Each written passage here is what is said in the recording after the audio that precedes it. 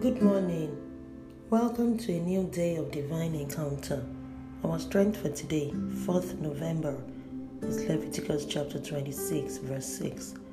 I'm reading New King James Version and it reads, I will give you peace in the land, and you shall lie down, and none will make you afraid. I will rid the land of evil beasts, and the sword will not go through your land.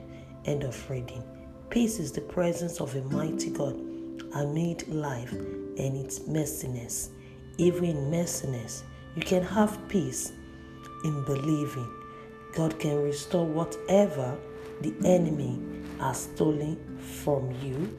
He has redeemed my soul in peace from the battle that was against me, for there were many against me. Amen. Confess to yourself, Christ in me, the hope of glory. Blessings and shalom.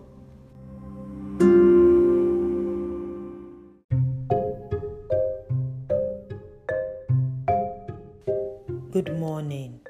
Welcome to a new day of divine encounter. Our strength for today, 5th November, is John chapter 10, verse 10.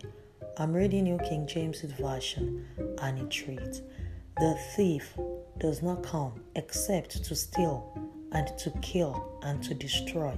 I have come that they may have life and that they may have it more abundantly.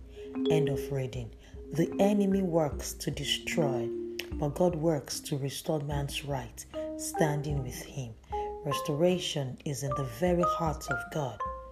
He promises to powerfully restore and strengthen us.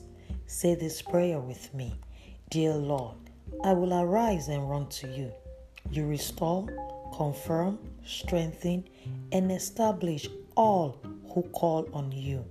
Amen. Confess to yourself, Christ in me, the hope of glory. Blessings and shalom.